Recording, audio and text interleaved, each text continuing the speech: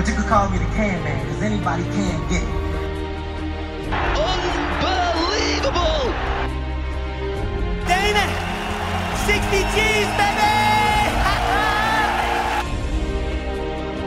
Play clock at 5. Pass is intercepted at the goal line by Malcolm Butler. Let's go! Kyrie Irving from downtown. And Rose has got his dream! Finally, he becomes a world champion!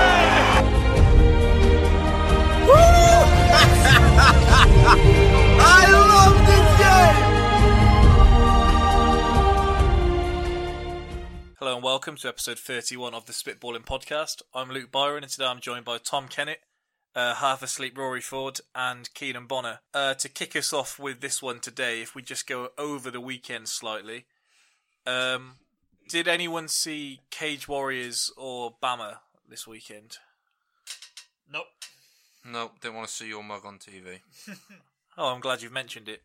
So we had Bama on Friday, which me and our man Troy went to. Troy treated himself to a spliff and a Guinness before we went in to the arena. Can't believe you said that on there. After we were passed around, we went to about 8 entrances and they kept passing us to the next entrance, then the next one, and eventually we found a red carpet, which happened to be the one we had to go in. Of course it did. This absolute diamond reporter, if I hope she's listening, in this grey dress, nice Latina complexion, Julio's for days. I hope she's not listening after this. And the back off from another dimension. Back off. Honestly, She's not reeled in by that. I don't know what she will. There was a point where I was kind of looking. I was doing my tactical move, which I have, which if I want to look at a bird or something that I shouldn't be looking at, then I look the complete opposite direction and then catch it in my turn back round. It's the slyest thing. And then I caught. Well, that's giving that up anyway. And then I caught Troy like this. He said, "I want to stop looking, but I just can't." She was unbelievable. Every time she moved, the whole room was just going like this, just turning with it. And there was a very snobby journalist there. I think it was from the Independent, but I'm not too sure. But he was complaining about everything here, there, and everywhere. Complaining that the size of the TV he had to watch it on, when he could have literally walked around to the arena and sat cage side and watched it.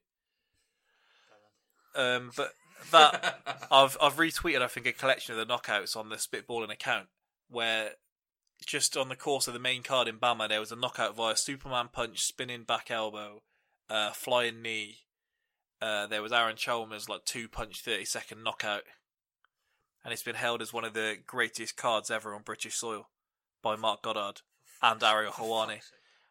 And then there was Cage Warriors the next day, which was described as the same thing. Come the main event, so in the Indigo, you've got, it's like a little 3,000-seater bowl. So on the floor you can stand around the cage, and there's a balcony over the top of it. And we had access to both, but me and Sam sat at the top. We were right at the top of the balcony, so you could see well over. And they positioned it, I don't know if they did this intentionally or not. There was the Wood fans and the Reed fans, and they'd both come out in force, and they were literally just right next to each other. And then as soon as the entrances started, it just erupted into fury, and there was just this mass brawl. There was fully grown women swinging shots. There was people just being crushed. There was this one bloke who was proper tubby, and he was pinned on one of the seats, and he was flopping his arms back. He was like a little hedgehog or something, little turtle that couldn't get back up. And every time you thought it had come back to normal, they had to get more policing. Eventually, they said they had riot police on standby waiting at the entrances because it got that bad. And I was like, surely, if you're there to support your mate, the last thing he wants is to look up at his fans and just see them all scrapping as if that's going to get him in the mood. Then we did have a one-round war, and the Welsh fans of Reed were all going nuts when it looked like Wood was done. And then when Wood has turned it back round, they've all turned round and started giving it back. And so me and Sam got out at that point because I didn't want to be caught in the middle. I did fall in love there as well, but honestly, this bird had her Julio's out, and I was looking down like this, and then she caught me, and I had to quickly look up and do this pass with my hand on my head as if I was looking at something far further away. Bit of dribble just running down his chin onto her head. probably would have had a few more drinks if I hadn't. I bought a beer there, and then I've gone to pay, and I got a £5.50 cheer. That's all right. So I don't know what the rest of these people, how they were so loaded up, unless it wasn't on drink. So if we then move on, I've then rushed back from Cage Warriors, and we've got to Canelo Triple G, which honestly, few things have ever made me more angry in my life. Honestly, if someone could stab me in the leg, and I think I would have been less annoyed. First of all, paying £16 for the pay-per-view, to then just be mugged at the end of it. Which is quite disappointing, because the fight was lived up to the expectations and more. And then I've just forgotten about all that and the decision. Everyone has asked me about it today, people that don't watch boxing. Oh, what do you think of that decision then, that draw? I was like, why are you doing this to me? So I watched it with TK. Keelan bought the pay-per-view and fell asleep. And Rory's watched it while drunk, so... So we got Bird, I think. yeah. So we So did the judges, right? yeah. So we've got 3 of 4, and then just to kick us off, where I think the tone is going to be this way. Before, if you go through the last scorecards of Canelo's fights that have gone to decision, he had a 117-111 card in a close fight against Lara, which some debate that he lost. He had a 119-109 against Cotto. A 114-114 against Floyd, which up until this weekend was probably the worst scorecard I've ever seen. And then a 118-110 against Triple G. Oscar dishing out more brown envelopes than a postman. It's a joke. He must have... I said during the fight, he doesn't look that concerned. He must have had his stockings on under his trousers. He had the bag that he was just gently sniffing throughout the fight, and he just... When Canelo said luck is for the mediocre, we know what he meant. TK, do you want to... I'm sure you got a bit to get off your chest here as well. Well, yeah, considering I had bets on pretty much everything other than the draw, I was pretty bitter. I won't lie.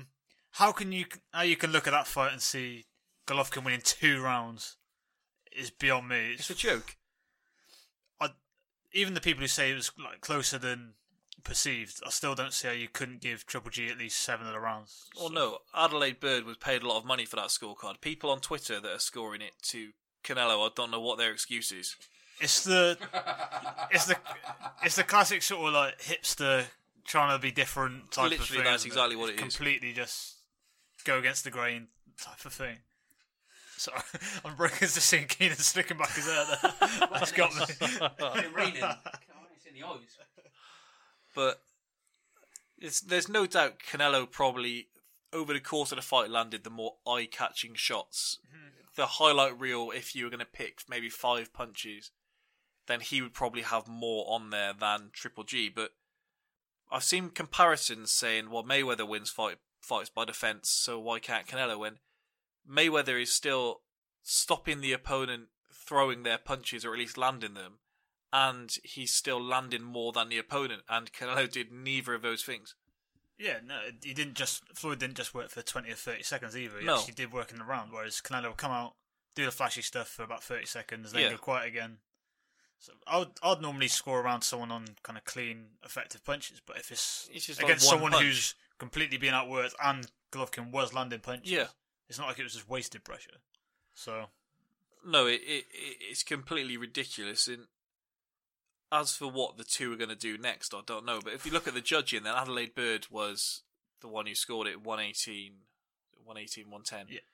Then 8 days before, we had Benavidez against Gavril, and I don't know if anyone else has seen the fight, but Gavril was on the back foot, boxing well, and landing the odd shot throughout the rounds.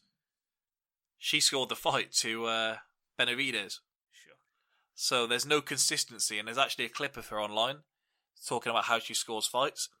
And she says she makes the argument that you can score a fight for someone landing less shots, but they have to have landed to hurt the opponent with those shots to make it worthwhile.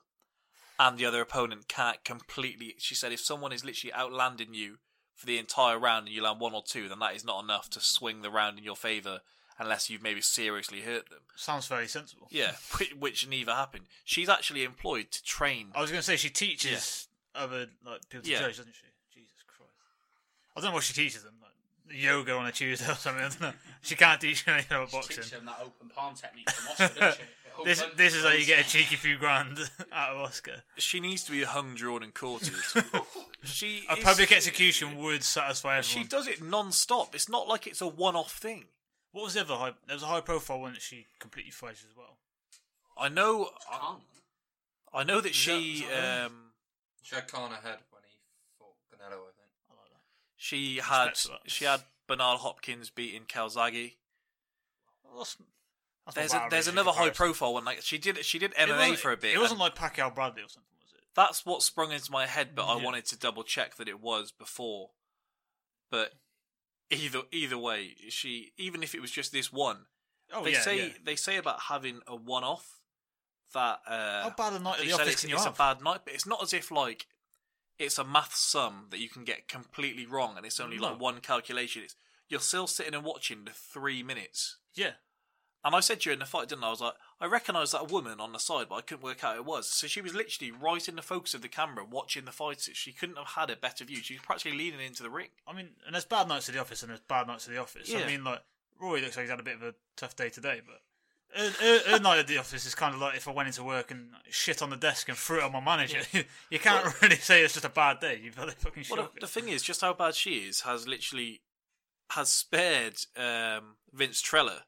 Because his scorecard of a draw is atrocious in itself. And round 7, which was Golovkin's most dominant round of the fight, he scored Canelo. Yeah, they both did, didn't they? So literally, one round difference that he scores correctly. Yeah. And we have a winner. Yeah. Like I said, even looking at it through like Canelo tinted glasses, I don't see how you could get anything less than 7 rounds for Golovkin. I think I'd have probably had it 8-4. I didn't score it live like you did. But Canelo has ducked him for 2 years, eventually fought him, and he's still lost. The insistence from him that, like... I mean, figuratively, he's lost the fight. There's no more that he could have done. I'm sure, I did check his profile earlier on Wikipedia, and it definitely said draw. Go back to sleep. That's a roll, then. I said during the Ward Kovalev fight that you can twist CompuBox stats to go your way. Oh, yeah. But when you double it then with the eye test, it's not like people do it for football and they try and convince you, say, that Coquelin is better than Iniesta just by saying, look, he's got more interceptions and you just get rid of the other stats. Yeah. But he's outlanded, outthrown, outworked, outmaneuvered, outpunched and outsmarted the opponent for the whole thing. There's literally 3 rounds where Canelo just ran around the ring. Yeah. There seems to be his perception as well that he won the first 3 and the last 3 Canelo, whereas I thought 10 and 11, Golovkin was chasing him down, doing most of the work. Canelo didn't do much and saved it for the last round where he actually did land some. On my card, which I'm not saying is gospel, but I gave Canelo the first 2 and I gave him the last, and you probably made an argument for the 11th just about, but that's if you're trying to give him the round. Yeah, absolutely. So, what do we think they should do next? Because I don't want to see him face Canelo again next, because the exact same thing is going to happen. And he's going to have lost slightly more of a step.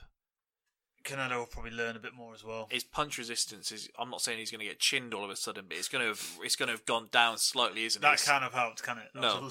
He took an unbelievable amount of shots. So, but then Canelo has now said, I'm the one in control here. I don't have to fight him next. Of course he is. So, Saunders is apparently asking for ridiculous money. Obviously. Cotto claims he wants to fight. I'm not sure that's going to happen. He wants none of that.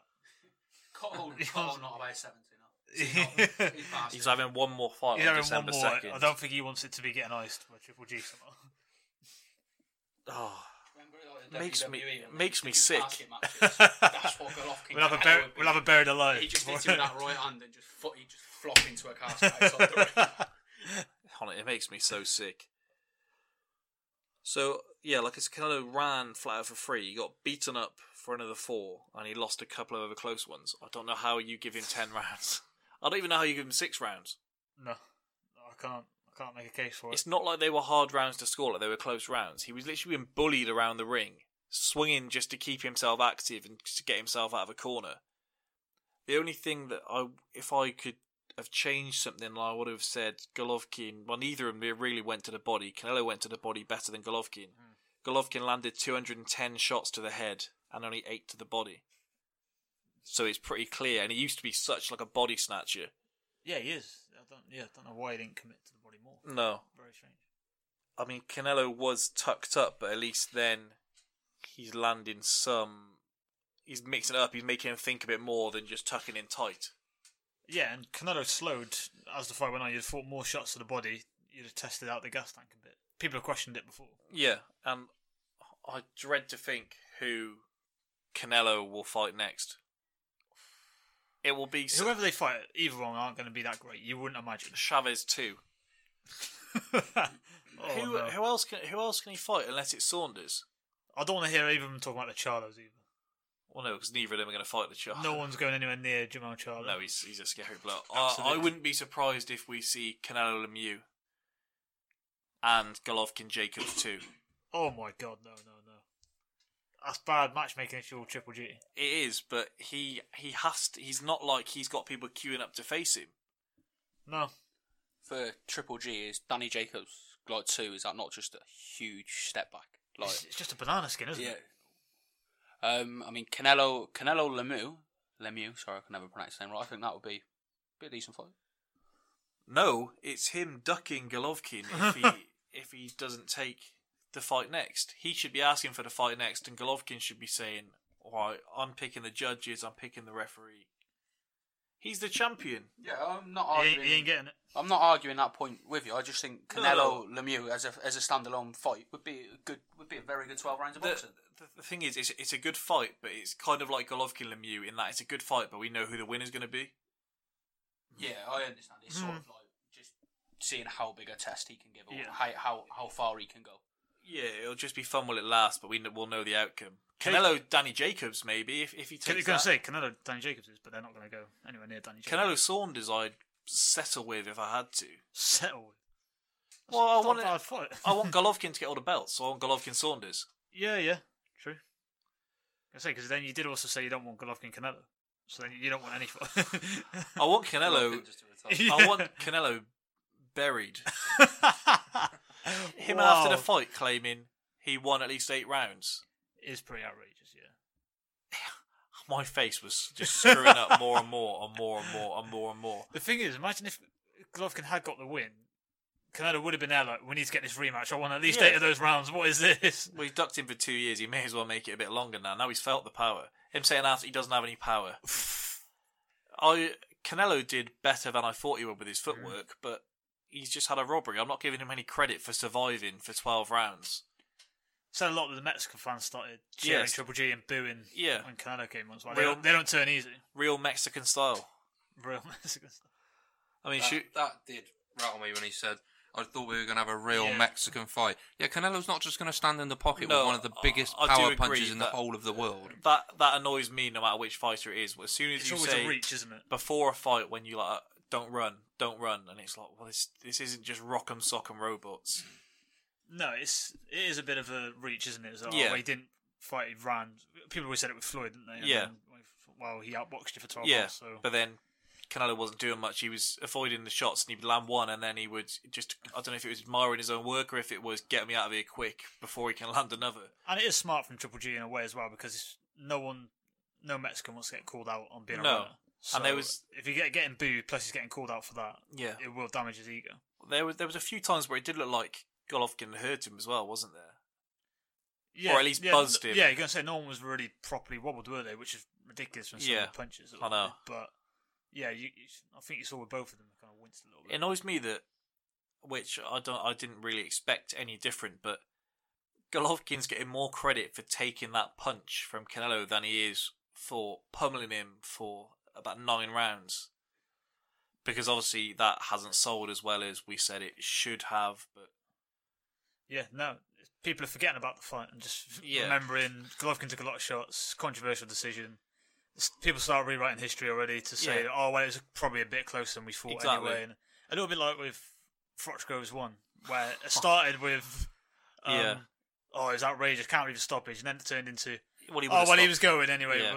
And then, look at the second fight, exactly the same thing would have happened, even though 2 different fights. Yeah. But I mean, should we get on to Saunders then? We won't spend too long on it. But not too much to talk about. No, Monroe didn't do what he said he was going to do in the build-up. Said you're going to come over there. I think he said you're going to kick his ass about 8 times. I think the most fun part of the whole fight was Billy Joe's son. Oh, okay, we'll get onto that now. Didn't need an invite on that one. If a puppy or a dog continually attacks people, it's put down. This isn't the first time he's done this. He's had that taste. He's had that taste for blood. Honestly, put the kid down. It's just most. Oh no, you can say something. I'm not willing to endorse that comment because No, I don't want my house firebombed. It doesn't represent the views of the Spitballing I'm pod. just Those saying, are Not this side of Luke's the alone. table, anyway. I don't need that petrol bomb in my life. Well, not Golovkin. Saunders can say, "I don't understand why people give gypsies such a bad rap. I don't understand why people are always so racist to me." Look back through his track record. He's now slated blacks, gays, transgenders, Jews, and Muslims. Yeah, it's not on. Really. And he talks down when someone calls him a jippo or a pikey. Come on. Neither of them are nice things to say. Come on. But you bring it on yourself when he act like this. William Monroe said that his son, after already hitting him down low, has dropped an N-bomb on him. Jesus. He said Ingle said it as well, so we won't... Oh, Trent? Oh my Yeah. God. I'd be surprised at that. But Well, it's probably steroid rage. You've seen what he's on. He's a 50-year-old man. It's just fake tanning juice to the gills, taking selfies in his pants. It is grim up north. That's what I'm saying. You got to It do wouldn't something. be- just on a separate point, when Ingles was training Kelbrook, can you imagine? He still is. Sorry. Yeah. Do you imagine if that's true that he did come out and say that? And prior to Saunders, probably still now, the biggest fighter that he was training. Is being black. Do you imagine how that would work? It's crazy. Particularly difficult if Saunders is homophobic. Yeah. And That stabbing in Tenerife.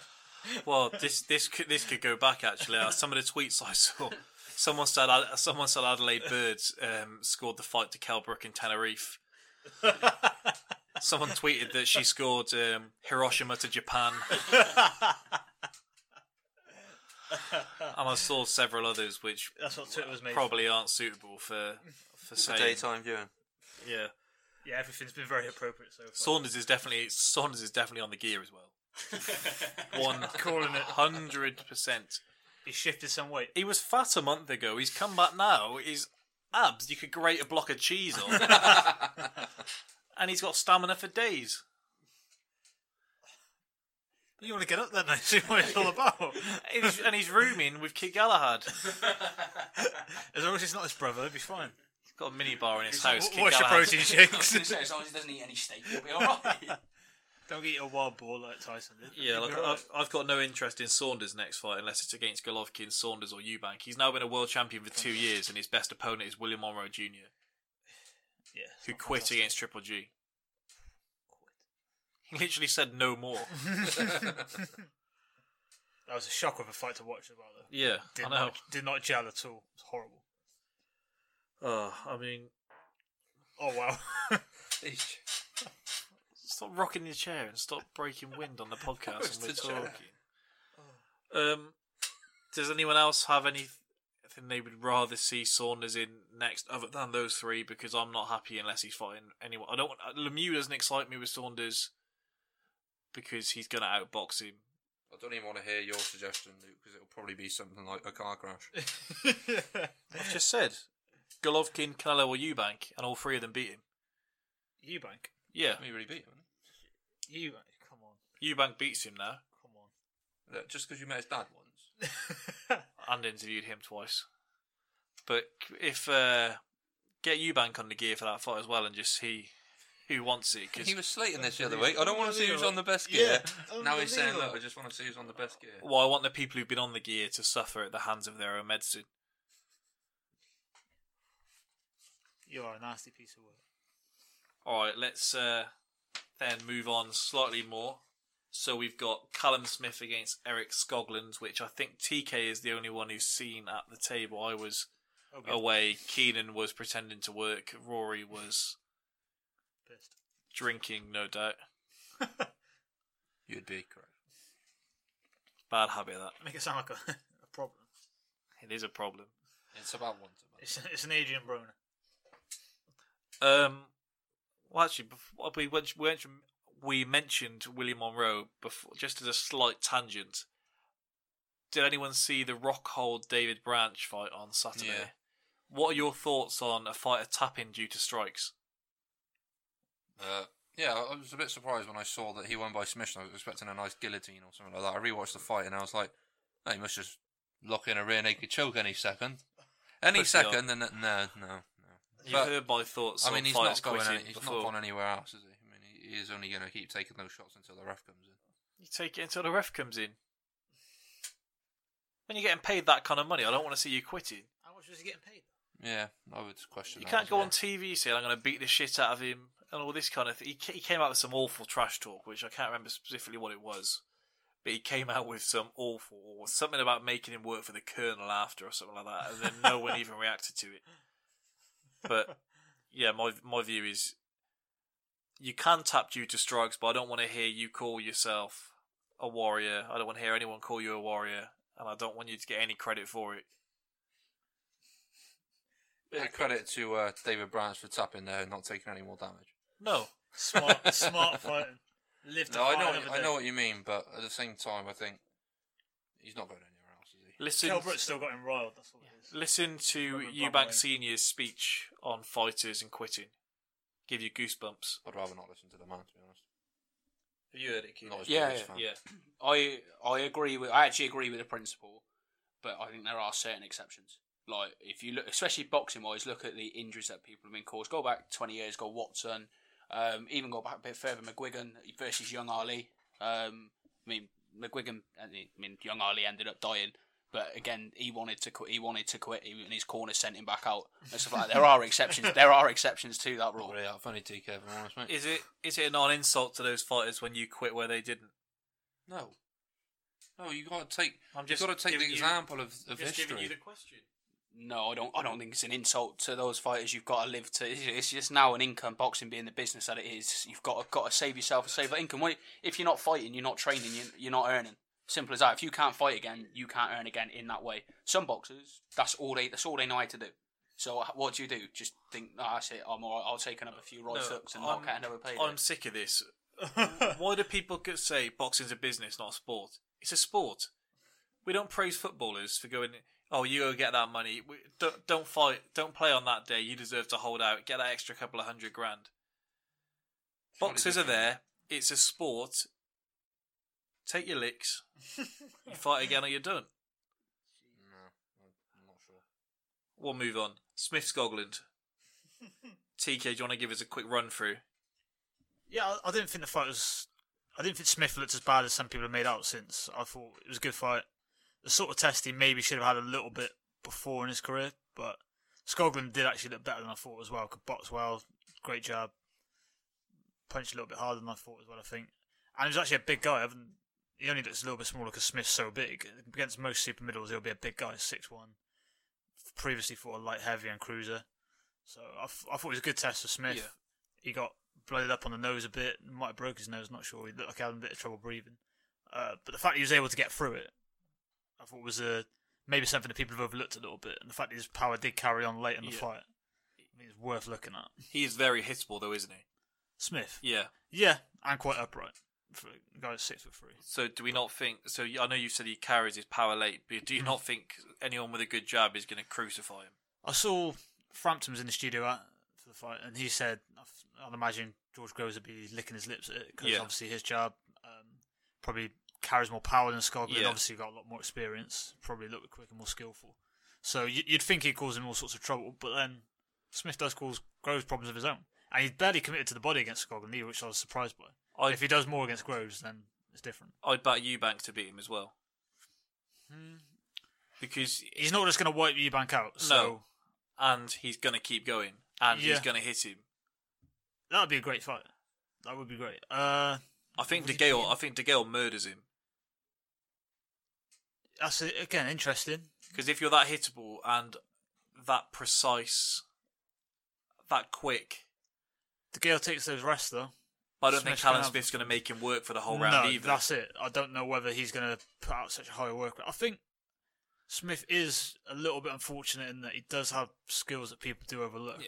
and that he does use the reach and stuff more than people realise. Do you not think with Groves's kind of the myths about him, Gallagher is quite literally going to say, tuck up for 6 rounds, he'll gas? Yeah, definitely.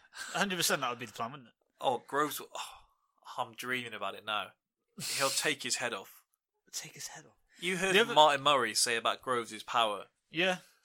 And Smith is, he's yet to be hit by any particularly powerful puncher. It's true. He did eat a couple of good shots in this one, whereby I thought clean shots I thought he might struggle with, and he ate them alright, so I don't know. I'm quite gutted that I couldn't watch it live, because boxing is one of those where I don't really see the appeal of watching it back when you know the result, if it's going to decision, because you're not really getting the thrill of the twists and turns when you know the outcome. Yeah. Yeah, no, I can watch a fight back, but it's not the same appeal. Yeah, I think it's worth a watch. I think I will watch it back at some point more to form an opinion in future. It did turn into quite a good scrap as well, because in the middle rounds. I'm going off what we spoke about on Saturday night and what I've seen other people, but I know Twitter is literally a home of overreactions.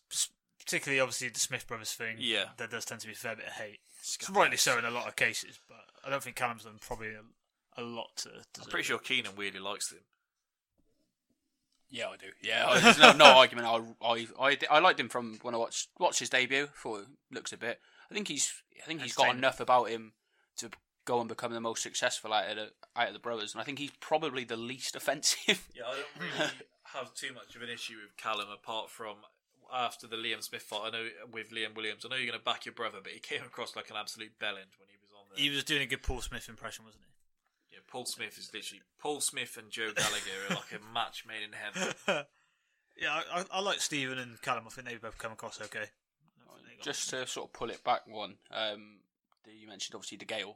I think DeGale Smith, very very good fight. Yeah, I don't know this DeGale now really again when he fought Jack impressed me. I watched that and I was like, ooh, this is that's the actual noise that came out of my mouth during some of the rounds. I was like, wow, this is so different to what I've seen of DeGale before.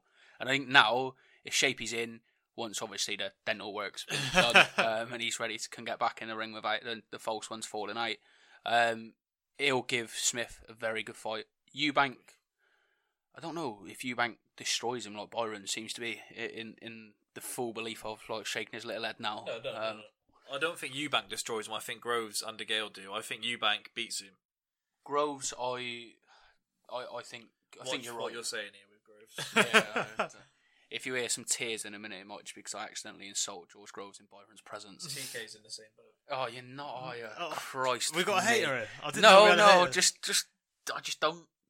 I don't get the buzz about him in the same way you two. You two absolutely Byron especially just buys into it. I'm not saying anything negative. I just don't quite. Well, you said you liked the Smith brothers a minute ago. So I said I liked one of them. I said he was the least offensive actually. And you like Paul?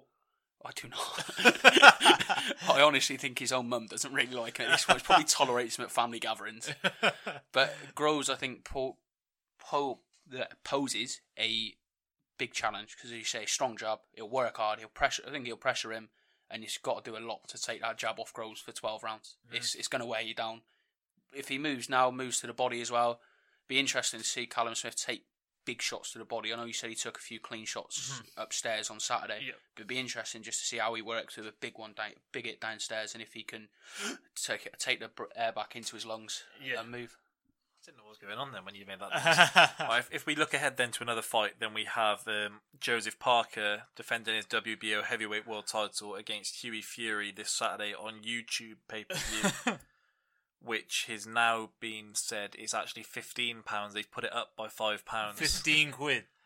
They said you should have got on the early bird price if you wanted it. It's that good of a fight. There were so many people getting on it, obviously. That first of all, I'm interested what people's thoughts are on YouTube pay-per-view, because for me, I'm going to buy it. I'm quite ashamed to say it, but I feel like 90% of people, if you're going to watch it on your PC anyway, then they're going to stream it. Yeah, I don't see that. I don't have a problem with necessarily the platform, but £15 for that. Yeah, they're going to murder pay-per-view again. It kind of got to the point where they couldn't do pay-per-views anymore on Sky Sports because there would be too many bad shows, and now we're just going to have far too many. that people aren't going to carry on coughing up. Boxing fans being exploited again. You said it before. The worrying thing is they know they're going to get that hardcore number that buy every pay-per-view. I don't even know if they're going to buy this one. Wow. Who's going to buy this on This one, YouTube? Joe Murray, fun little fighter, but he's chief support. Yeah, I get what you're saying, but I still think they're going to have that. They're going to have so many people who are like, oh, I have to watch it because it's for a heavyweight title. Yeah, TK's going to split it with me. Absolutely not. Absolutely not. I won't come round for it. Double header that week, that and Campbell Linares. That's okay, but at least that's not pay-per-view. Campbell Linares could be good. We'll get onto that. Oh, all right. He was worried then. Oh. We don't want to disrupt the formula. We won't spend too long. Who are we picking in Parker against Hughie Fury? I think it could actually be maybe a little bit closer than some people think. Oh, I don't think it's going to be like a pushover either way. I saw a picture of him next to him. Hughie looks quite a bit taller. He also does have possibly the worst resume in British boxing. How on earth Team Fury can criticise AJ's opposition when the best win on his sheet is against Fred Cassie? That was such a bad fight as well. So bad. I was trying to think of things to say about Hughie Fury earlier. He needs, up until the fight, to just lie in a pit of Sudocrem until fight night.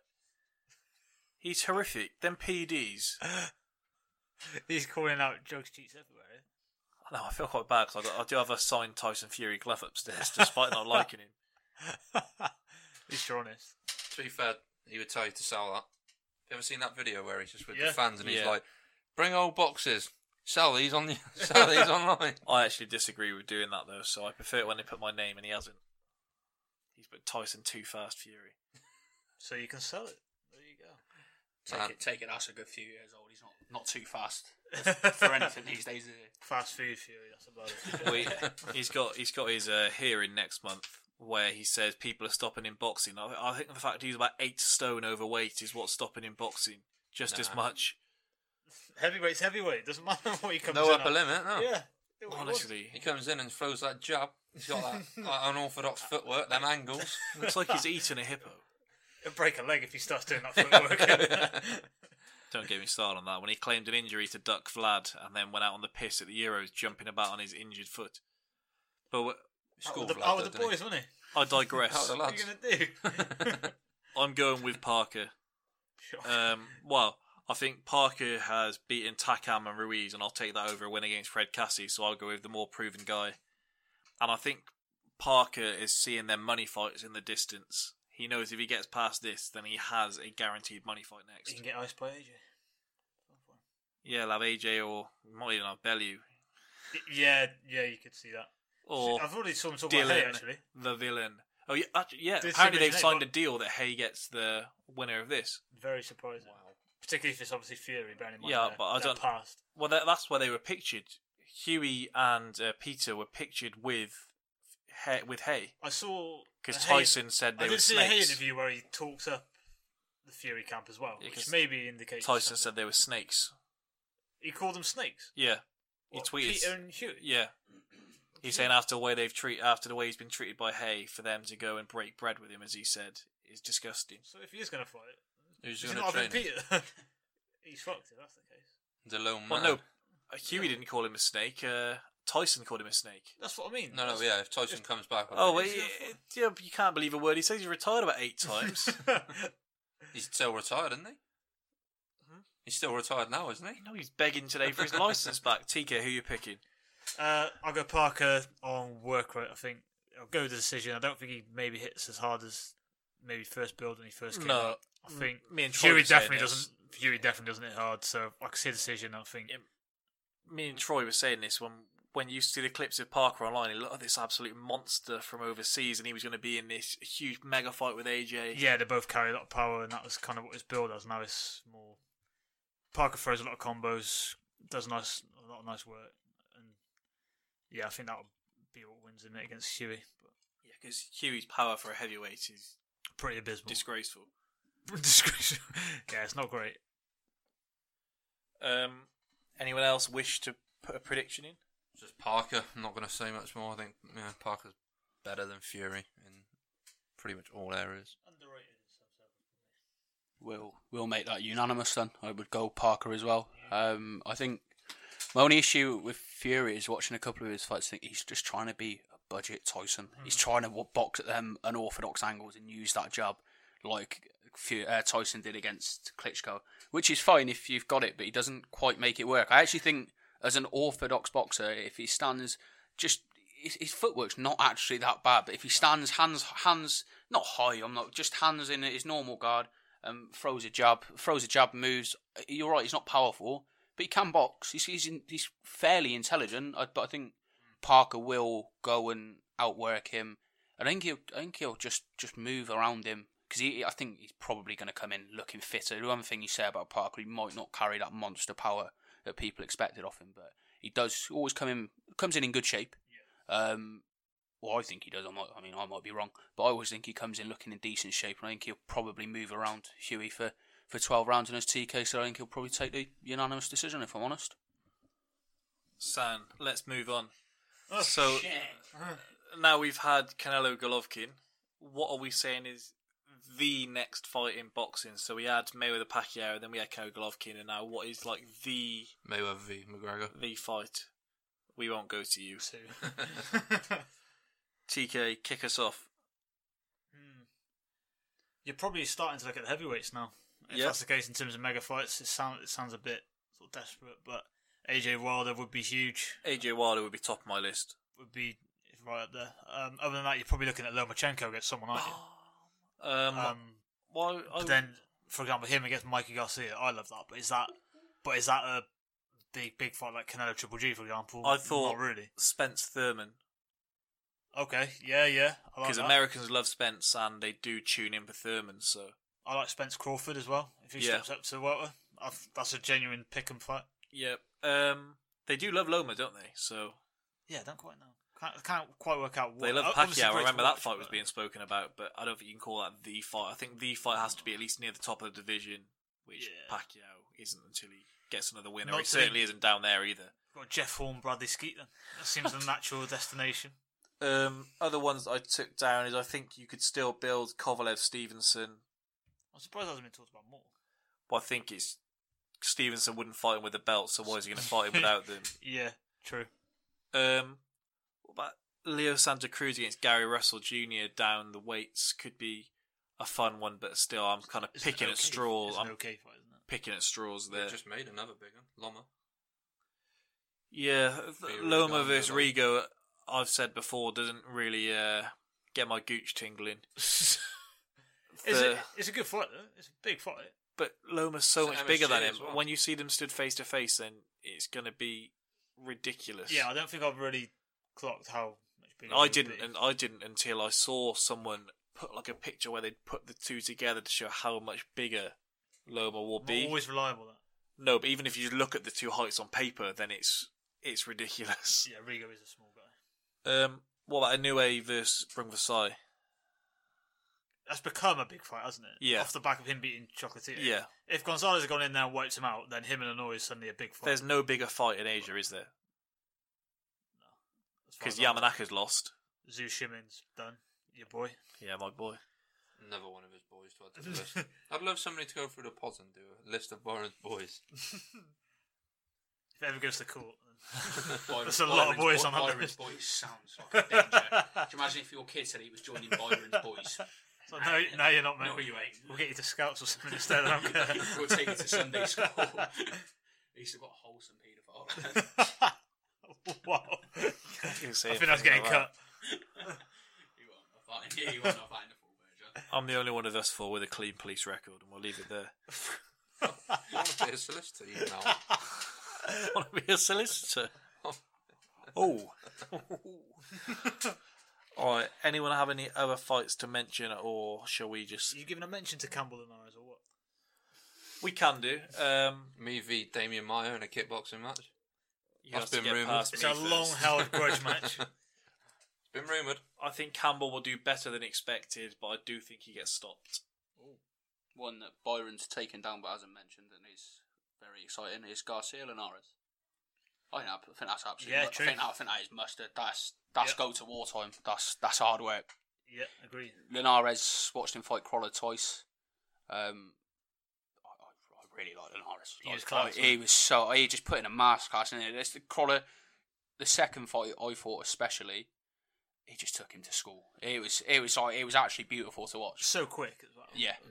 In the flesh, I don't see someone that quick. I don't think. Linares has got it all. He's got the speed, he's got the power, and he's got the bird on his arm. I knew you were going to say that. He's going to say Julio's any second.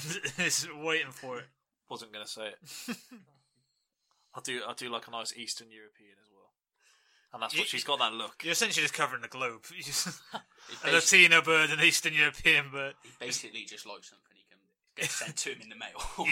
That's what he wants. No, is that Calvin Harris song? Isn't he? There's certain continents not quite a fan of. Why don't you name it? Is Lynx a type of one? We'll leave it there. Anyone have any other fights I want to mention, or we'll say now, if you could make one of the fights we've made, what would it be? TK, bang. I'll go Spence Furman.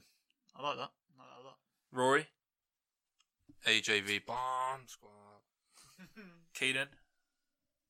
Garcia Linares. Oh, I'm going AJ Wilder. I don't think there's a bigger fight for me. You want him iced, don't you? No. You I want think him iced. AJ's the biggest draw in boxing. No, I'd love to see the one I'd like to see most of all. AJV Fury. There we go. Yeah, if he comes back, that is the biggest fight. Imagine the press conferences for that. Fury just be mugging him, and AJ would just be there, just being like trying to be really nice. There's one thing I hate is when we say, "Imagine the press conferences." That Come means on. it's not going to be a good fight. That doesn't necessarily, not in that case. When Fury stops him, it would be a good fight. Wow, stops it. TK, just a quick question. Wilder v AJ, how good a fight do you actually think that is? I understand it's a big draw, big money, but I don't know how good a fight I think it would be. It's the modern day Hagler Hearns. Well, the first one he lands goes, so it's not going to be Hagler Hearns, is it? I know it's Byron's house, but can we just ask him to leave for that? That's horrendous. Well, Someone's I made going a comment in. last week that I hate when people say it, so Okay. I'll excuse that. I don't listen to this when I'm not here. Honest.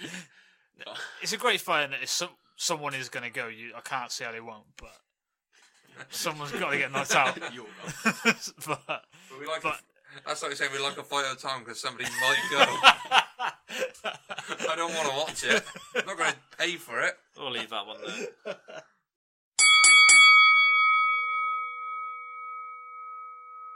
Announced last week that the date of the transfer window will now be changing, and it will close the Thursday before the start of the season.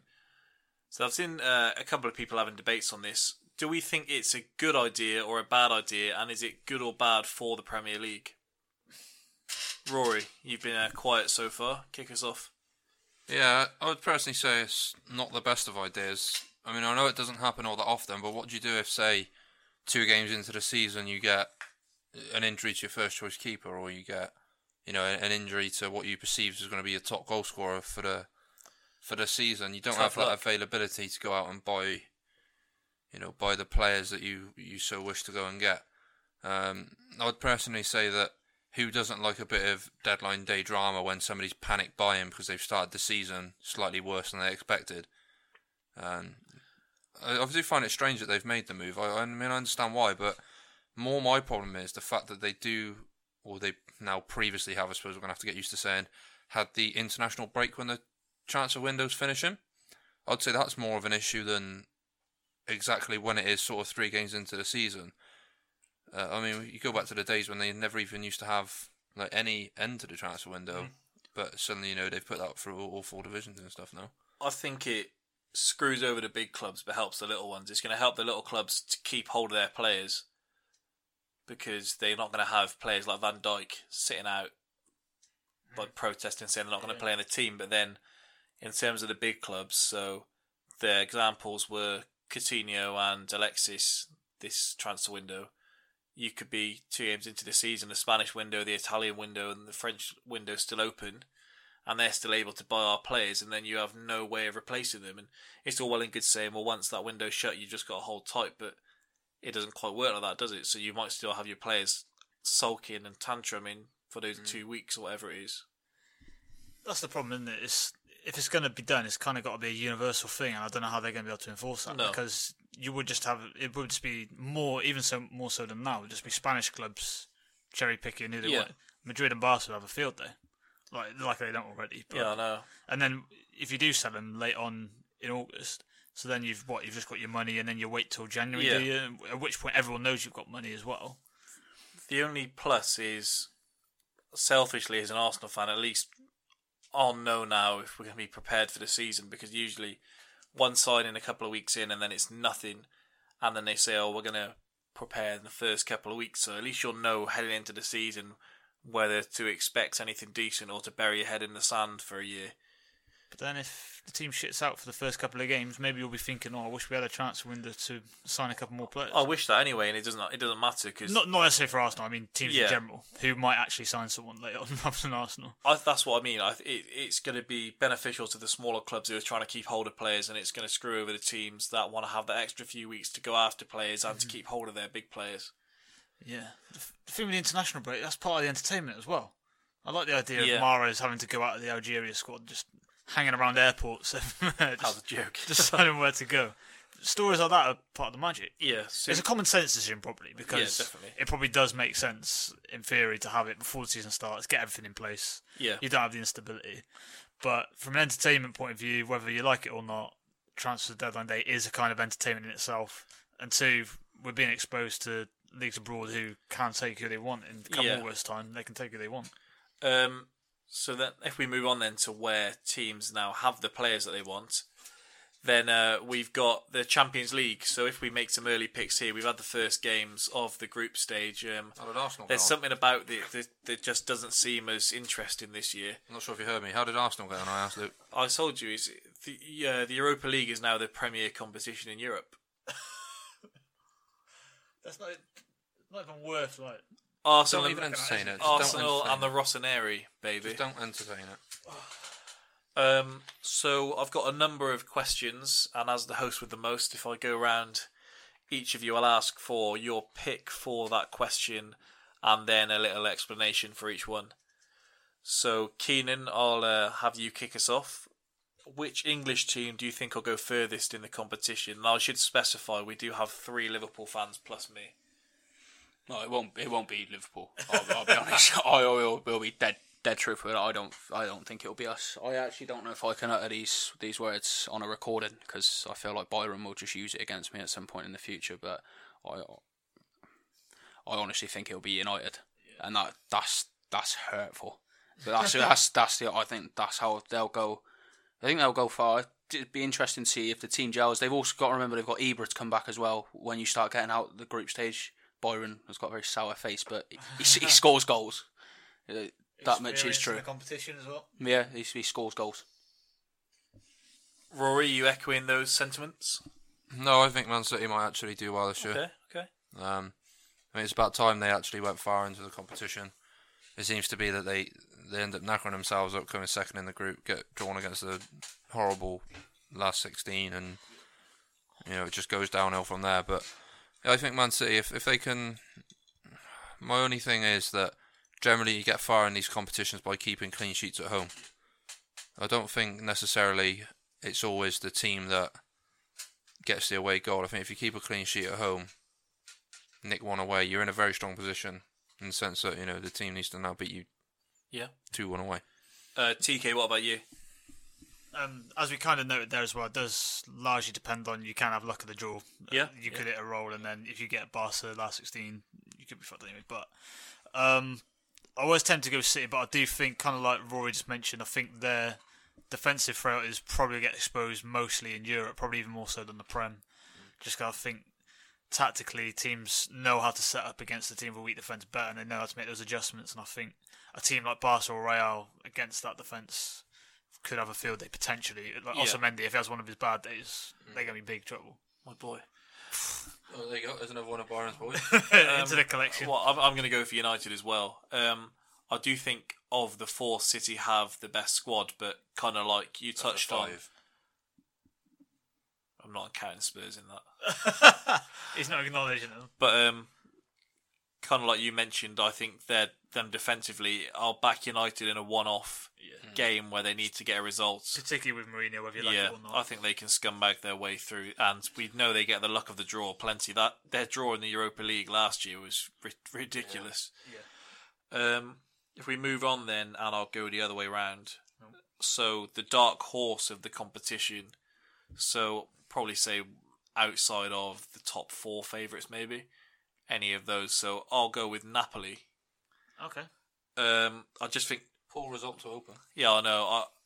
I do think, though, they've got a pretty weak group with Besiktas, Porto and Monaco in terms of their attacking force, and so I'd still back them to top that group. I think no side's particularly going to relish going up against the front line of Mertens, Insigne, Hamsik, and Italian side, they know how to defend. I know the first game it kind of contradicts that, but I think in terms of a team that has the talent there to push further on, and some of the other big teams have lost parts around them, then I'd back them in to get through the group stage, and then maybe a weak side in the last 16, and then it's just luck, isn't it? See where you go from there. Chike?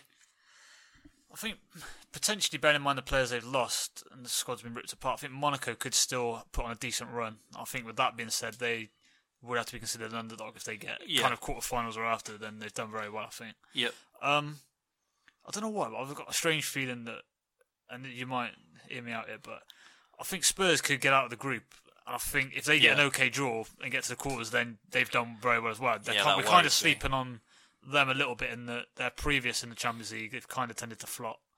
I could see them maybe, particularly if maybe the league form slides a little bit, maybe having more of a look at the Champions League. Yep. And you can kind of base your season off that. If you have a good season in that, then you can hang your hat on that, really. Yeah. What about you, Rory? Very hard one this show. I think it's hard to look past the ones at the top of the market just because, you know, they are so strong. Not so much to win it, but maybe someone who's just going to give it a good go, push on further. I mean, I wouldn't be surprised to see Spurs do well. I mean, they've got an attacking line that can score against anyone, and they've probably got a team that could set up and get a result against anyone. It is just that stringing it all together, it seems to be with Spurs. But, you know, it is the more experience you get in these competitions, the better you often get. Unless you're England, you get to these competitions all the time and never seem to learn. But I wouldn't be surprised to see, I mean, maybe I'm a bit biased, they got a result against Liverpool, but I mean, Sevilla have got a lot of European pedigree lately. I mean, I know it's only Europa League, but the way that they have been set up to go through these competitions and, you know, you do the right things at the right times, and you just never know if they could translate that up. They have got some half-decent players in that team, and they might just aim for third and try and win that Europa again. Yeah, that wouldn't surprise me. Keenan, what about you? Close us off.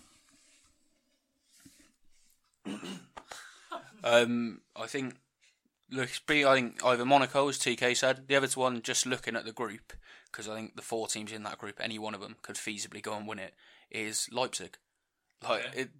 Look at that group is Besiktas, who are on 3. Monaco and Leipzig both on 1, and Porto on nothing. Obviously got beat by Besiktas. Any one of those 4 in the next 5 games come out on top, and as everyone said, come top, cross your fingers, you get a favourable draw coming out, and then you're away. And as Byron said, it's a little bit lucky again. You wouldn't be the first time people get a decent draw, get into the quarters, and once you get to the quarters, if you can nick an away goal, do you know what I mean? Once you get to a certain point, I'm not expecting them to go and beat Barca or Bayern or PSG, but to get to the quarters, I think for Leipzig will be quarters edging the semis if they don't quite get it. I think it's a good result for them. Definitely. It's you say about topping the group. Arsenal come second in the group, get Bayern. Top the group, get Bayern. So it doesn't really help us. Maybe a slightly easier group of contenders to choose from then if we go for the top scorer. So Keenan, if you want to kick us off, we'll go back round again. Who have you got for this one? Neymar. I don't think they'll win it, but I think they can get to the semis, and they are absolutely brushing through teams. Like, watch them against Celtic. Not a great comparison because they're shit, but they just cut through them. I was 6-0. It could have, like, you're honestly, and I'm not exaggerating, could have been 12. There were chances missed. Craig Gordon made 2 very good saves. There were chances that you're looking at, and as the ball comes across, thinking, As in, like, you're just shutting your eyes. Like, Neymar could have had 3 or 4, and then they'll come out of that group, probably go through the 16, go through the quarters, get to the semis, play teams in and around their calibre, and then it'll be interesting to find out. But I think he'll finish top scorer. Rory, what about you? I think we're at a bit of a sort of skewed thing because we are looking at this after one game, but the 2 best players in the world scored 3 and 2 goals. Messi got a hat-trick and Ronaldo got 2. And Messi played against probably the second best team in the group and he still scored a hat-trick. How many goals is he going to get against the weaker side, you know?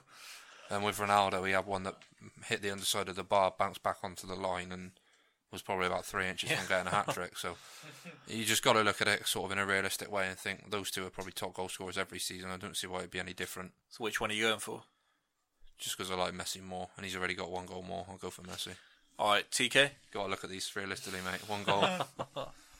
Yeah, I was going to go with Ronaldo in terms of I just think he's I don't want to say selfish, but he is a selfish player. But he's a guy who wants to get records and he's wants. a scumbag. Yeah, and I think he'll be looking to get the extra goals. Is he the highest scorer in Champions League at the minute? Yeah. He's got like 30 or something, hasn't he? Yeah. Something which is mad. Sorted himself out the last few seasons. I could see him looking. To do the same again, even if Real aren't looking like winning it. He'll still want the personal accolades. So I think they got about 60 apiece, haven't they? that's mad. That's nuts. Raul was previous top with about 45, I think. 52. You can't ever really write Ronaldo off. He's got about 8 kids now, and he's only impregnated 1 woman, so loves a surrogate. I don't get what that's got to do with his football in a minute. Just rolls me. It looked like his issue with Carl Walker's bird. It doesn't really impact his as a footballer. We all know about Carl Walker's beard. Never heard this one. We all know. I've never heard that. Alright, so I'm going with Neymar side with Keenan here. As he said, I think they'll fall short of winning the competition, but they've got 4 games in the group against Celtic and Anderlecht, so I think he'll fill his boots there, and then he'll only need a couple more, and he'll probably do the business. Yeah. Okay, from there then, a breakout star for this year's Champions League. So, I don't know quite how to describe it, because I know some people might pick, but someone maybe just put themselves on the map, maybe establish themselves more than they have already. TK, if you want to kick us off. I don't like to say it because I don't really want him in the shop window, but I could see Mane having a bit of a worldie. I didn't think of him, actually. Yeah, same in the league as well, to be fair, but in the Champions League especially, I think could get more exposure for him. And people are looking at Coutinho. I think when you watch a Liverpool game, you'd be more worried about losing Mane than Coutinho for me, in terms of what he brings. Can win games on his own. Yeah, it's a bit of a side note. Was he signed to like a 6-year deal when you signed him? I think he's on a decent length deal. Because I saw, I don't pay any attention to paper gossip, but I'm just bringing it up. So they've said Liverpool face a struggle to keep hold of Mane. I thought it was on like a 6-year deal. Yeah, was that earlier today? Yeah. Yeah, there's the first thing I've seen kind of linking him with a move away, which kind of started my sort of worry. Yeah. This is how it starts, and then it kind of spirals from there, doesn't it? But instantly, it's basically as soon as Real Madrid, Barca, or whatever interested, then they're going to struggle to keep him. So, Rory, what about you? It's a hard one, really, really hard one. The one I thought maybe doesn't get the recognition that perhaps he deserves from his Premier League is maybe Harry Kane. And if he went and got a few goals in the Champions League and people started realising that, you know, he doesn't just get these goals against, a lot of people I've heard criticisms of, but he scores against the smaller teams. Then I think, well, he scores against the bigger teams as well, so I don't really get that argument. But perhaps if he went and scored, you know, like he got a couple the other night, maybe if he went and bagged dream of dreams, he gets the winner against Real Madrid, for example. You know, you just never know. You're asking who could be the breakout star. You know, he's got it all set up for him to possibly do that if he carries them through the group. We want a Bale winner there. Hey, we want a Bale winner there. That would be quite funny. We've said about sports stars before that it really helps when you can talk to sell yourself. Unfortunately, in Harry Kane's case. I'm not Keenan, going to entertain that. Well, TK's point about Mane, very, very, very good. Probably spot on. He's got potential. He's at the moment when we play in the league, looks like our best player. So direct, so quick, big performances in Europe. Obviously, sort of relates to us getting out of the group quite comfortably to see who we get drawn against. The other one, and I can't believe I'm actually going to say this again because it just relates to United, and I'm probably going to have to go home and just like wash my tongue with bleach or something. Is Lukaku first time playing properly in the Champions League, where he's going to start when he's going to, if he's fit, he starts every game. When I think United will walk out of that group once they do that, if they get drawn against a bigger team, be interesting as well, because obviously criticism of Lukaku last year was that he went walkabouts against bigger teams, like where Fordy said Harry Kane scores against pretty much everyone. Lukaku was saying he didn't perform against big teams. If he can change that and carries that into Europe, then you'd make the argument. Me and TK were talking before we came on here about Lukaku yesterday scoring against Everton, then doing a celebration to the crowd, and then going, I was just a bit of banter with them. The disrespect. My pick, another boy here that I've nurtured from a young age, Yuri Tielemans, Football Manager legend. Who? Oh wow! Do you not play Football Manager? I don't even know who he is. Who's he playing for? Do you not play Football Manager? Yes, but who's he play for? You're not very. You need to have a word with your scouts. Who's he play for? Now plays for Monaco. Oh, okay. Did play for Anderlecht. Very good signing for them. Yeah, so he's got kind of a bit of a job on his hands, with the players that left. But I think that might help, and he can make an impression there. Is allowed to come in? Is he a left winger? No, dominate middle of the park. But he proved he could handle the responsibility of carrying a team when he was put in the Anderlecht team at 17 years old. So if he can make a mark, all it really needs is one big game in the Champions League, and you kind of make a name. Bale. It helped with Wilshere against that Barcelona. They lost that game as well. Yeah, but he just kind of came out of shadows, didn't he? Yeah, Barca, when Wilshere played Barca years ago, it kind of does put you, and it gets people talking, whether it's positive or negative, then it at least gets people talking about you. Then just finally, we'll go for who wins it. So I'll kick us off here.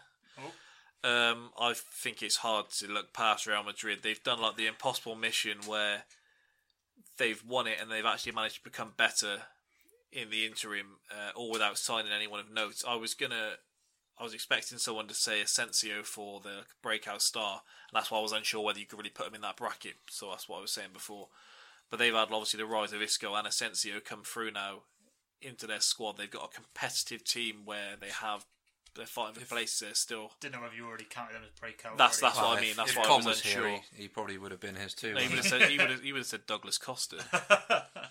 But yeah, they don't appear to have slipped at all. Whereas the rivals have. Barca seem to have slipped. Everyone else, Juve maybe have improved, but I'll still go with Real Madrid. I can't really see past them nailing on a hat-trick of titles. TK, let's go to you next. Alright, just off the back of that, I was going to throw a rogue pick in that if they get Costa, then potentially I think Atletico, they know what's in the competition. Yeah. But I know I think all of you have kind of alluded to they think PSG will do well but fall short. I'm going to say PSG on the basis I think they can get enough momentum that they can steamroll smaller teams, that confidence can build. They can kind of do the same in the French league as well. And I do think back to that first game against Barcelona where they did dominate them physically, look good, could outrun them, could outwork them, and obviously now got more technically gifted players on top of it. I know you'll probably point to the second leg, but then one of my thoughts there was they've got this financial fair play investigation, and it's rumoured they're going to get rid of Di Maria and Draxler in January. Okay, but yeah, if they keep hold of them, then absolutely. Yeah, that's the thing. They don't even necessarily have to play them. They've got good midfielders that can work, and then you've got that front three that can score goals on its own. So I think they've done quite a smart thing with their midfield as well, and the fact that they've built players who are all quite defensively minded. Yeah, exactly. Players that will work in there. Or who can be defensively minded, and then just let the front three just go and run. Well, they have the likes of Rabiot on the bench who would get into almost any other team as a defensive midfielder, and he swarms the bench for them behind Verratti, who is ridiculous. Exactly. Yeah. So I just think they've been building for a long time now. I think kind of threatened to do something and not really done it in the Champions League. I think that's the one they want more than anything. Definitely. And at some point you'd probably assume they're going to do it because they keep throwing money at it. And probably I'll go with this year. I think we do usually get those storyline draws in the Champions League, and I think we may well see Barca PSG if both keep going through. Definitely. I could definitely see it. Rory, what about you? Yeah, I know what you're saying about it being hard to look past Real Madrid, but I mean, to win it 3 times on the trot. It's so hard to win it once, let alone 3 times on the bounce. It is hard to look past them, but I think maybe even Bayern Munich have been a little bit underestimated this year. I mean, I know they didn't look great the other night, but they're still a very good side.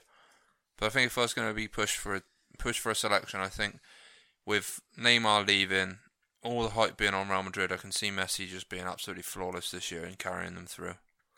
And they have still got Suarez there, who's not bad options. No, you know. Something a bit interesting about Bayern Munich, which I was reading the other day, which is apparently the players aren't a big fan of working with Ancelotti, because they were saying with Pep Guardiola, they didn't necessarily enjoy training, but he would give them all individual things what they can improve on, and he would make them do drills as for looking for certain pockets of space. And apparently, training with Ancelotti, he very much believes if you're at the club, then you have the ability to be doing.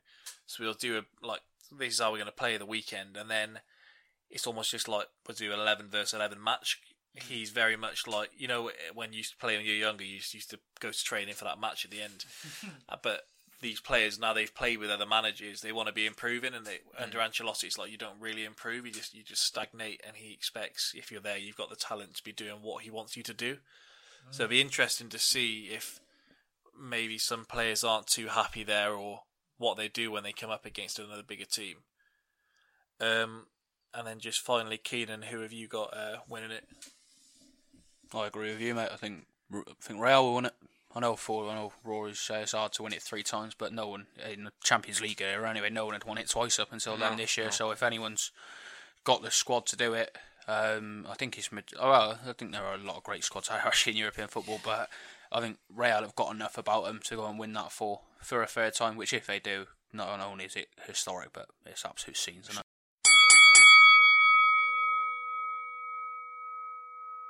In line with some of the reactions I was dishing out this weekend across all 3 fight cards, thought a good question to ask the 3 of you would be, what is the most emotion that sport has brought out of you? Rory, if you kick us off. How many do you want? We'll just go around in a circle until we run out, or we've been going for a while. Well, obvious ones are we've got Liverpool winning the Champions League would probably be my earliest real happy memory of sport. When we come back, and it was the greatest comeback in the history of sport. What about Arsenal against Ludo Goretz last year? You get my point. Yeah, that was pretty emotional. Especially considering the fact I've been to a couple of the games that season and watched us beat some of the teams on the road to our winning final. The first ever game I went to watch. So you got to see Smeets live. Yeah, well, the first ever game I went to watch at Liverpool was when they beat Leverkusen in the last 16 3-1 at home. Yeah, and that was like a Christmas present, which is obviously. And then you were there for the Juve game as well. Yeah, and then when Luis Garcia bent that volley over Buffon. And then you got to watch Scott Carson make an absolute players, disgusting effort at Zambrotta header. Some of the Cannavaro. Some of the players on that pitch: Cannavaro, Jerzy Dudek, Zlatan Ibrahimovic, Pavel Nedved, Milan Baros. You put Dudek and Baros in with it. I was just making the point. The Liverpool legends we had. Jimmy Traore. Yeah, your Traores. Good time. Did Bishkan get a run out that game? I'm not sure, actually. Igor Bishkan. We kept a clean sheet against Madrid with Senderos and Segan at the back. Segan, I forgot he even played for Arsenal. TK, carry us on. Yeah, for Istanbul, I had to get a mention, didn't it? One you're probably not going to enjoy. This is going to be torturous here with just 3 Liverpool fans. No, I've got to give the mention just because probably the first proper happy one I had was the FA Cup final, the Michael Owen one. That's the first football game I remember watching. I remember a couple before that, but that was the big thing I remember. Yeah, obviously that last minute so I was turnaround. Started off with Arsenal early with just disappointments. Yeah, that was. You know what you're into? Yeah. As a kid, that was pretty special. Because it was proper late, wasn't it, as well? Yeah. I don't even remember Liverpool being that in the game. Until... No, Arsenal were all over them. Like, it was a terrible performance from Liverpool. So Owens literally just nicked it. Summed up Arsenal. Daylight robbery.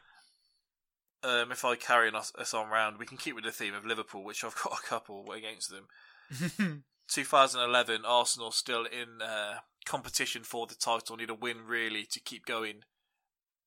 Van Persie gets a penalty in like the 93rd minute, which he tucks away. The ref then, for some reason, carries on playing. Aboué, may peace be upon him, puts in a tackle which is made the most of. Come on, it's a stupid tackle. By Coit, I think it might be on Coit. And then he steps up, takes the penalty. I'm having a fit. Kicking doors, punching walls, all sorts.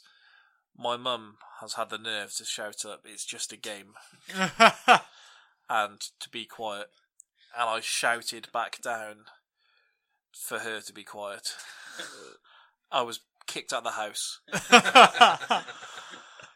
And did you get to see the penalty first, or? Yeah, it was after you'd scored that I was kicking all sorts. Oh God! I was kicked out of the house. Had to go and play five-a-side, which 2 minutes into the game I was pushed over in the wet AstroTurf by a John Carew lookalike. Oh, I've forgotten Dalglish telling Wenger to piss off, which still riles me to this day. He should have pissed off. The king. Well, I don't understand. Disgusting. So no other manager ever told him to fuck off or piss off on the sideline. No, you just didn't see it. Well, on camera. I don't like them either. Fergie, Phil Brown. What about? Yeah, I know Arsenal fans hold grudges. I'm aware of that. But so you don't think Wenger's ever disrespected anyone? Never without reason. Okay, remember there that we go. little push on Mourinho. Yeah, Mourinho shut it.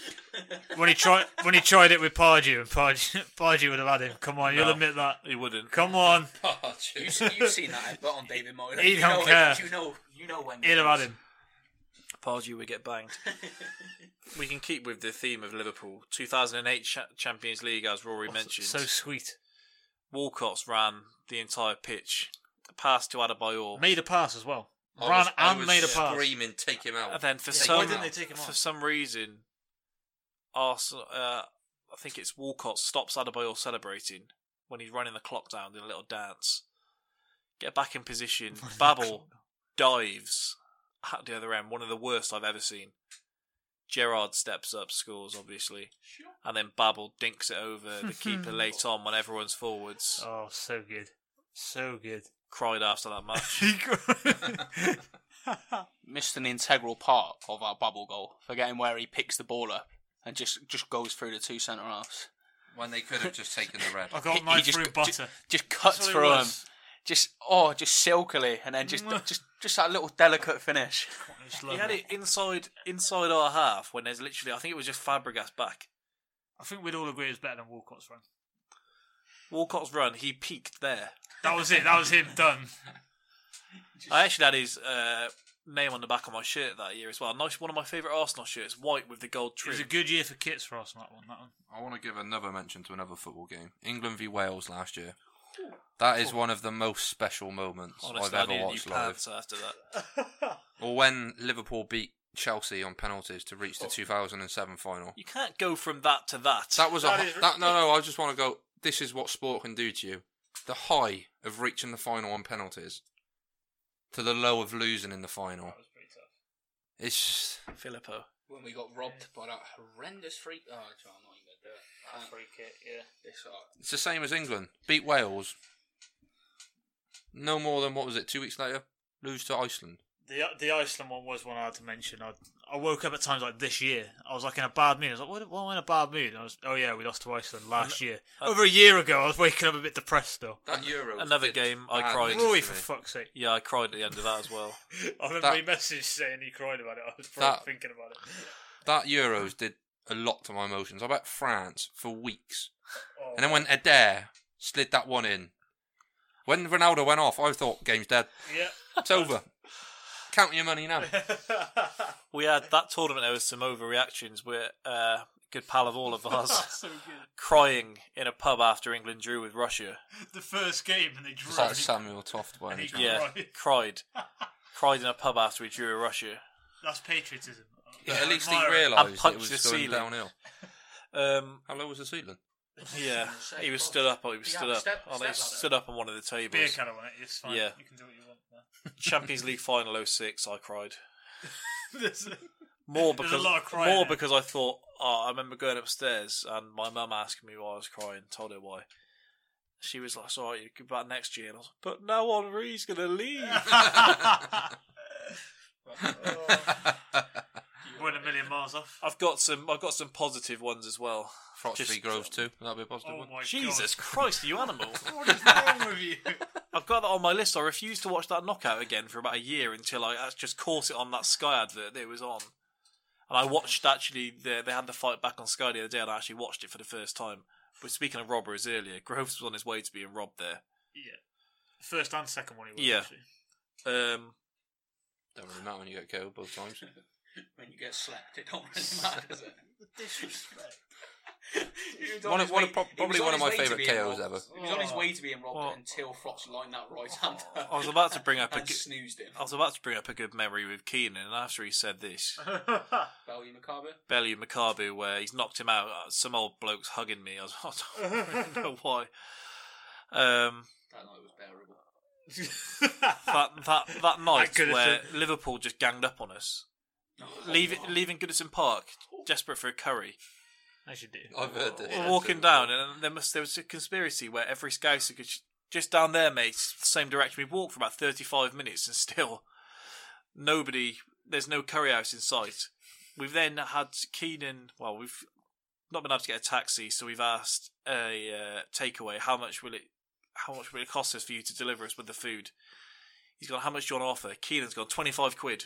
Just straight off the bat. And then he's gone, have you seen my menu, mate? And it was all like a quid. Well, look at the two of us. We'll be all right. He moans about this all the time, but then he forgets what an absolute feast we had. Like, it was a meal fit for kings. Until I woke up in the morning, all I've heard is just a flash of a chain to wake me up. Keenan's come out and gone, oh, fucking hell, that food's gone right through me. Let's move on. We don't have too much longer left. Alright, but I'll get to you, Keenan. Just one for TK. Kyrie's winner in game 7. But yeah, Cleveland winning that was pretty class. It was Purely- very, very tense. And because game 7 was such a, we don't know when we're going to see one again. The fashion it went in, it was just back and forth. It was like a perfect game 7. It kind of all hinged for LeBron on that really as well, didn't it? So The only way it could have been better is if LeBron had not been fouled on that dunk, and that would have been the crowning picture. that would have been the picture, like you said, wouldn't it? Definitely. Alright, Keenan, All you. the Patriots last year.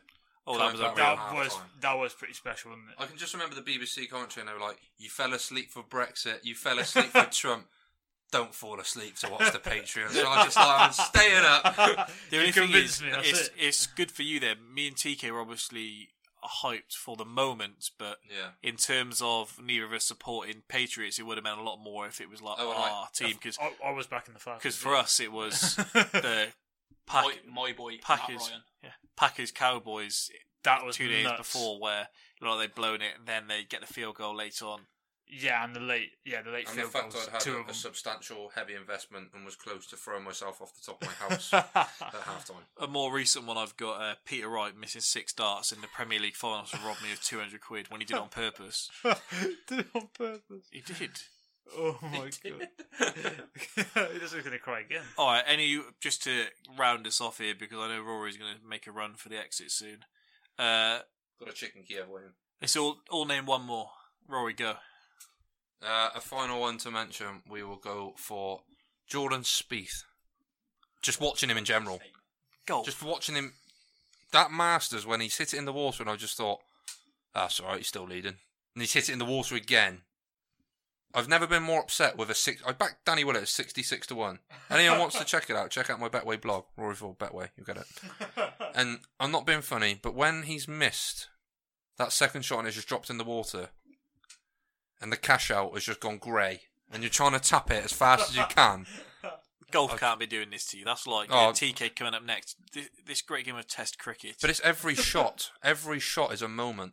That one where he sliced it right, just so far right. In the Open this year, I nearly walked up to Royal Birkdale with my golf club and showed him how to do it. TK. I'm going to go with earlier this year, Groves Chudinoff, just because they're live at the fight. I cried. Seeing him do it, yeah. Brian did have a little tear. We went absolutely mental. A few beers. It was all A few bits. few too many Britney Spears. That was that was pretty special. Keenan? Do you have a dramatic build-up for this, are we?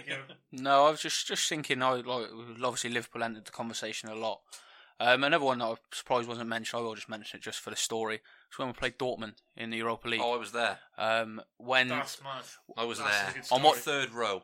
watching it in my kitchen, when the third goes in, let out this noise that I'm not really sure how to describe. It was somewhere between a squeal and a screech. Even I was buzzing for you, in fairness. Oh, It was a mad sort of. It's like the Patriots thing you said, wasn't it? And then when Diana, my mum is not a fan of football, and she was just telling me to shut up, and I was like, Mum, sure, Europa League, yeah, relax. It was a comment Europe's premier competition. when Diana scored and it's gone in. I danced out of my kitchen, through the front room, across my mum and dad. 21 years of age at this point, by the way. I look like an absolute... No, I'm 22, actually. I look like a tit. But I am danced around the bottom level of my house and back to the kitchen to wait for the final whistle. I don't want to mention it, but Liverpool v Chelsea will still haunt me. What? I didn't even want to bring it up. I like that Liverpool fans all just reunited and just kind of forgot how much they hate Lovren just for that brief moment. There's too many to mention. I think sport... I will say it time and time again. You can't write movies like you can watch sport. We did that.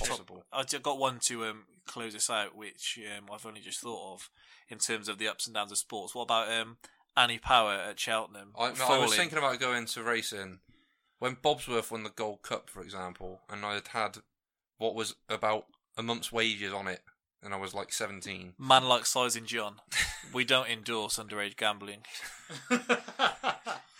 But even still, and it was just little things like, or when Annie Power came second in the World Hurdle, I was probably the only person in the whole of Cheltenham that wasn't worried when it fell. I mean, it was horrible to watch, but when it came second at Cheltenham in the World Hurdle, and I'd been backing it probably every week since about November, all the way till March, and it comes up the hill.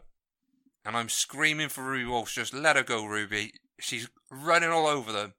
And about halfway up the run, and I'm thinking, I've lost. I've just lost. But yeah, it's just there's too many to mention with horses. Too many. We'll have one more tale from Keenan, and then I'll close us out. When I start this story, Rory will know exactly where I'm going with it. The year Long Run won the Gold Cup. I'm done. I've heard this story at least 100 times. I just wait outside because it's what 6 years later, probably longer, and I still not got over it. Yeah, Long Run won the Gold Cup. Me, I went racing. It was the first Gold Cup I ever went to. Actually, it was not like on the Friday. Me, my dad, and one of my dad's mates. We went up. One man, Paul. Yeah, man like Paul. We went up and we did like. I suppose just based on guess people know, and we did a couple of quad pots, a couple of place pots, a jackpot. We had all this money fired on accumulators and singles, and we were having phenomenal day. Winners here, seconds here. I was about 16 at the point in time, mate, to be honest. I was just firing, as Fordy said, about a month's wages. I was just firing it everywhere. It was like the closest I've ever come to balling, I'll be honest. But money's going on. We're having winners and seconds. We're going on. Long Run wins the Gold Cup. We've all had money on that. I had like a bit of a shit house, to be honest, so I don't bet a lot of money on an individual bet. But we went on. My dad's mate had loads on it. I was thinking, good night. We'll have a great night there, both kind of thing. I'm 16, so I won't be going anywhere. I'll probably get a taxi home and maybe a small portion of chips with us. Carry on, and it gets on, and then it comes towards the end of the day. Willie Twiston Davis is on Baby Run. He's on Baby Run. Wow. He's to be fair, he's like my age, so he was 16 as well at the time. It comes on, and falls at the last, second last. Sorry, he's right. Falls at the second last. I can actually tell you, I was in the middle to watch that race, the middle of the course. It wasn't like I was in the ground. They say he broke his leg. Honestly, if I'd have caught the kid that day with the amount of money he cost me, I would have broken him. That is it. Very underrated part of this story. Still believe Zemsky would have won the race regardless whether Baby Run stands up. Watch the man's face. What wrong? Why we got to play these games? Yeah, that was horrendous. I've got sort of sport, as Rory said there, is something onto itself. I could sit here for probably the next 12 hours and go through a list of them, and not even scratch the surface. I'll give a little tip of mention just to one that still gets you goosebumps now. The Aguero goal is just, no matter what. I can't imagine what it's like for a United fan, but everyone else, literally everybody else watching it, still get like hairs on the back of your neck now. Oh, well, I think that's a good episode today. We've had some claims coming out. We've had some good little anecdotes. I think it's possibly the four most depressing voices you'll ever hear on a podcast.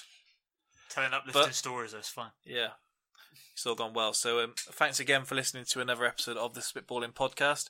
As always, if you could give us a follow on Twitter at SpitballingPod, check the website www.spitballingpod.com, leave us a review on iTunes, like on SoundCloud, all the business, and we'll be back next week. Thank you.